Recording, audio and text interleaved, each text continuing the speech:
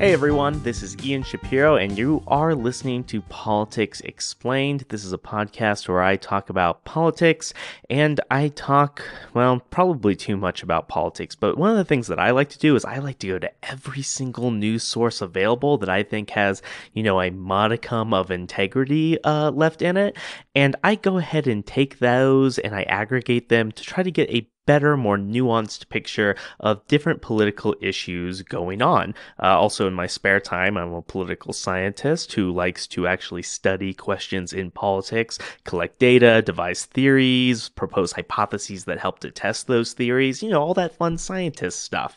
But anyway, today what I want to talk about is I want to do a deep dive into the state of our healthcare debate in the United States, right? So, Obama is gone from office. We now have the Trump administration finally heralding in this Republican call to repeal and replace Obamacare. Of course, Obama's signature piece of healthcare legislation. However, we've seen throughout the last few months that Republicans are having some trouble, deciding what to repeal and replace Obamacare with. We at first had a failed attempt with the House of Representatives to get support for a bill, at which point Speaker of the House Paul Ryan went ahead and said that Obamacare was going to be the law of the land for the foreseeable future. Well, a few weeks later, he decided, never mind, that was stupid of me to say. We're going to pass this Republican healthcare bill through the House.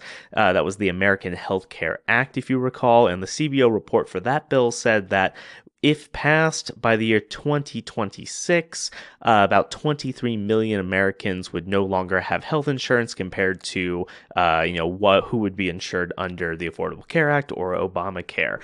Just last month, we kind of saw the Senate taking a stab at healthcare with Mitch McConnell after having himself and about 12 other Republican senators kind of writing in private. That was kind of a nagging point for Democrats and the public. It was like, oh, this bill's being written in private. Mitch McConnell brings this healthcare bill to the public eye, brings it up for a CBO report, the Senate version, which is called BICRA for some reason, which is strange because there's already a law that is called BICRA, and it's about bipartisan campaign finance reform. It's not at all about healthcare, so that's just kind of a weird thing that happened. Whatever, that's inside baseball. You don't care about that. So anyway, the Senate brings up their version of the House healthcare bill, and to some extent, it's even worse for the groups that the House bill was going to be bad for.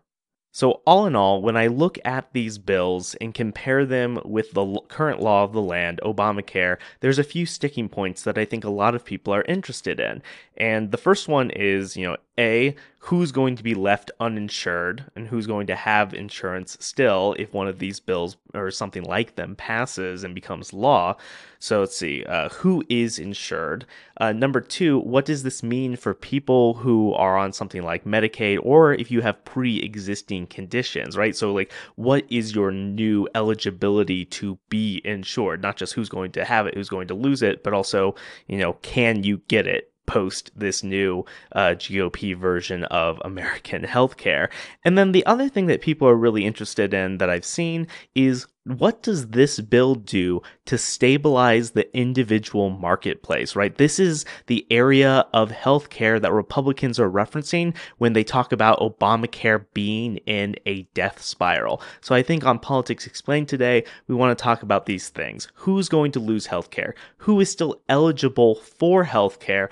And what does the individual marketplace have to do with all of this? And is it in a more stable place after accounting for this new Republican healthcare bill? I'll be doing that in addition to talking about some of the politics of healthcare, in addition to the policy that it actually is.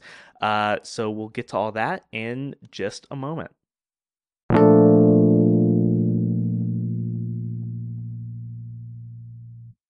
Hey everyone, this is Ian Shapiro, the dude that usually hosts Politics Explained on Anchor. If you haven't heard yet, there is a new podcasting feature on the Anchor app where you can actually take your segments, turn them into episodes, and then upload them onto places like iTunes and Google Play. And Anchor makes it incredibly easy for basically anyone to have their own podcast, which is super amazing.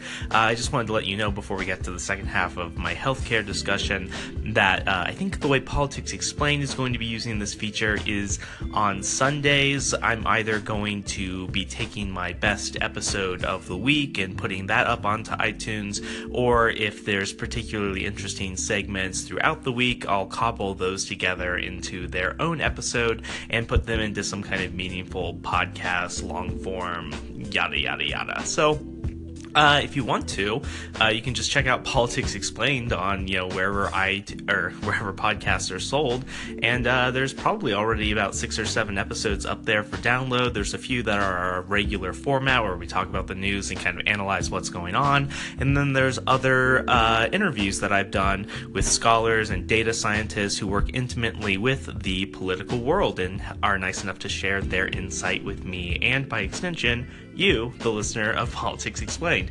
Thank you so much for listening to the show, and I'll have more updates on the podcast of Politics Explained as the days wear on. And now, back to the politics.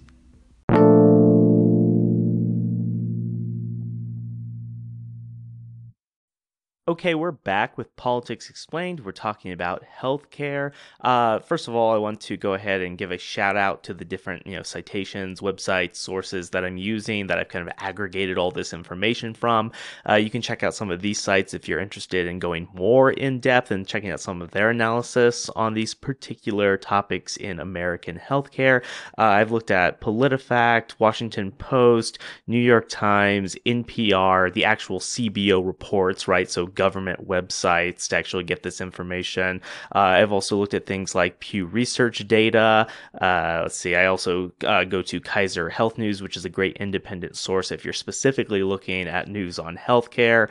These are all really great sources. I looked at a few other ones, but these are the big ones that I go to when I see a story and I say, hey, I want to kind of see what everyone is saying about this, and then take the commonalities among all those stories and kind of report on that stuff. Because, if there's commonalities across all these different mediums and they're all saying the same thing, then there's a higher level of confidence that the part of the story is actually reliable. Hey, there's a little bit of methodology to my aggregation, so that's a lot of fun. But let's get to the actual content that people are talking about with healthcare. So one aspect of the Congressional Budget Office report for both the House and the Senate bill that have been kind of publicly damning is this big headline number that 22 to 23 million people by 2026 will have lost their health care. Now, generally, there are two sources of people losing their health care. The first is people getting kicked off of Medicaid, and the second is that people will just go on being uninsured by choice. So Speaker of the House Paul Ryan has argued that a lot of individuals who become uninsured under the Republican healthcare design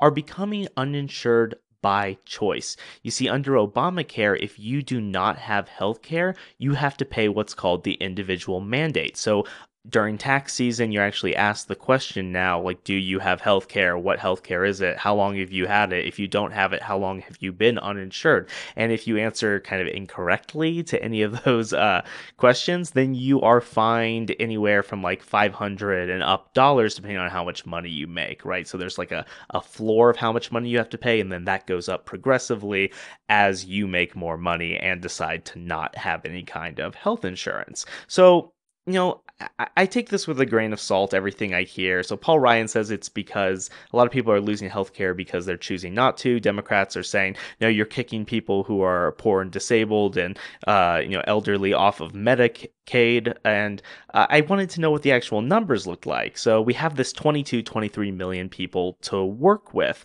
So what proportion of those people would fall out of having healthcare because of kind of the Paul Ryan choice story, and how many of them would fall out because of more of a Democrat story of, no, you really are actually kicking these people off? Well, it looks like about 7 million of those people over the next 10 years would choose to go off of any kind of medical insurance, just by pure choice. They're not actually being kicked off, as some Democrats would kind of characterize the whole situation. However, 2/3 of the newly uninsured individuals by the year 2026, that's about 15 million people, would be kicked off because of cuts to the Medicaid program. The next aspect of the new healthcare bills that are going through the House and the Senate and that whole process, I want to talk about this idea that they are taking money away from the poor and giving that money in the form of tax cuts to the rich, this kind of reverse Robin Hood scenario. So the Senate plan does cut general medical costs to the tune of about $770 billion over the course of a decade. So over the course of a decade, that's how much money is being taken out of kind of Medicaid expansion. So where is this money going? Well, yeah, it actually is cutting taxes that were put on individuals during Obama's Affordable Care Act, right? So Obamacare did put taxes on well-to-do individuals. That's individuals making over $200,000 a year or couples making over $250,000 a year. Obamacare also levied taxes on insurance companies, the pharmaceutical industry, also medical device makers, and by eliminating these taxes, you actually lose about $540 billion in government revenues.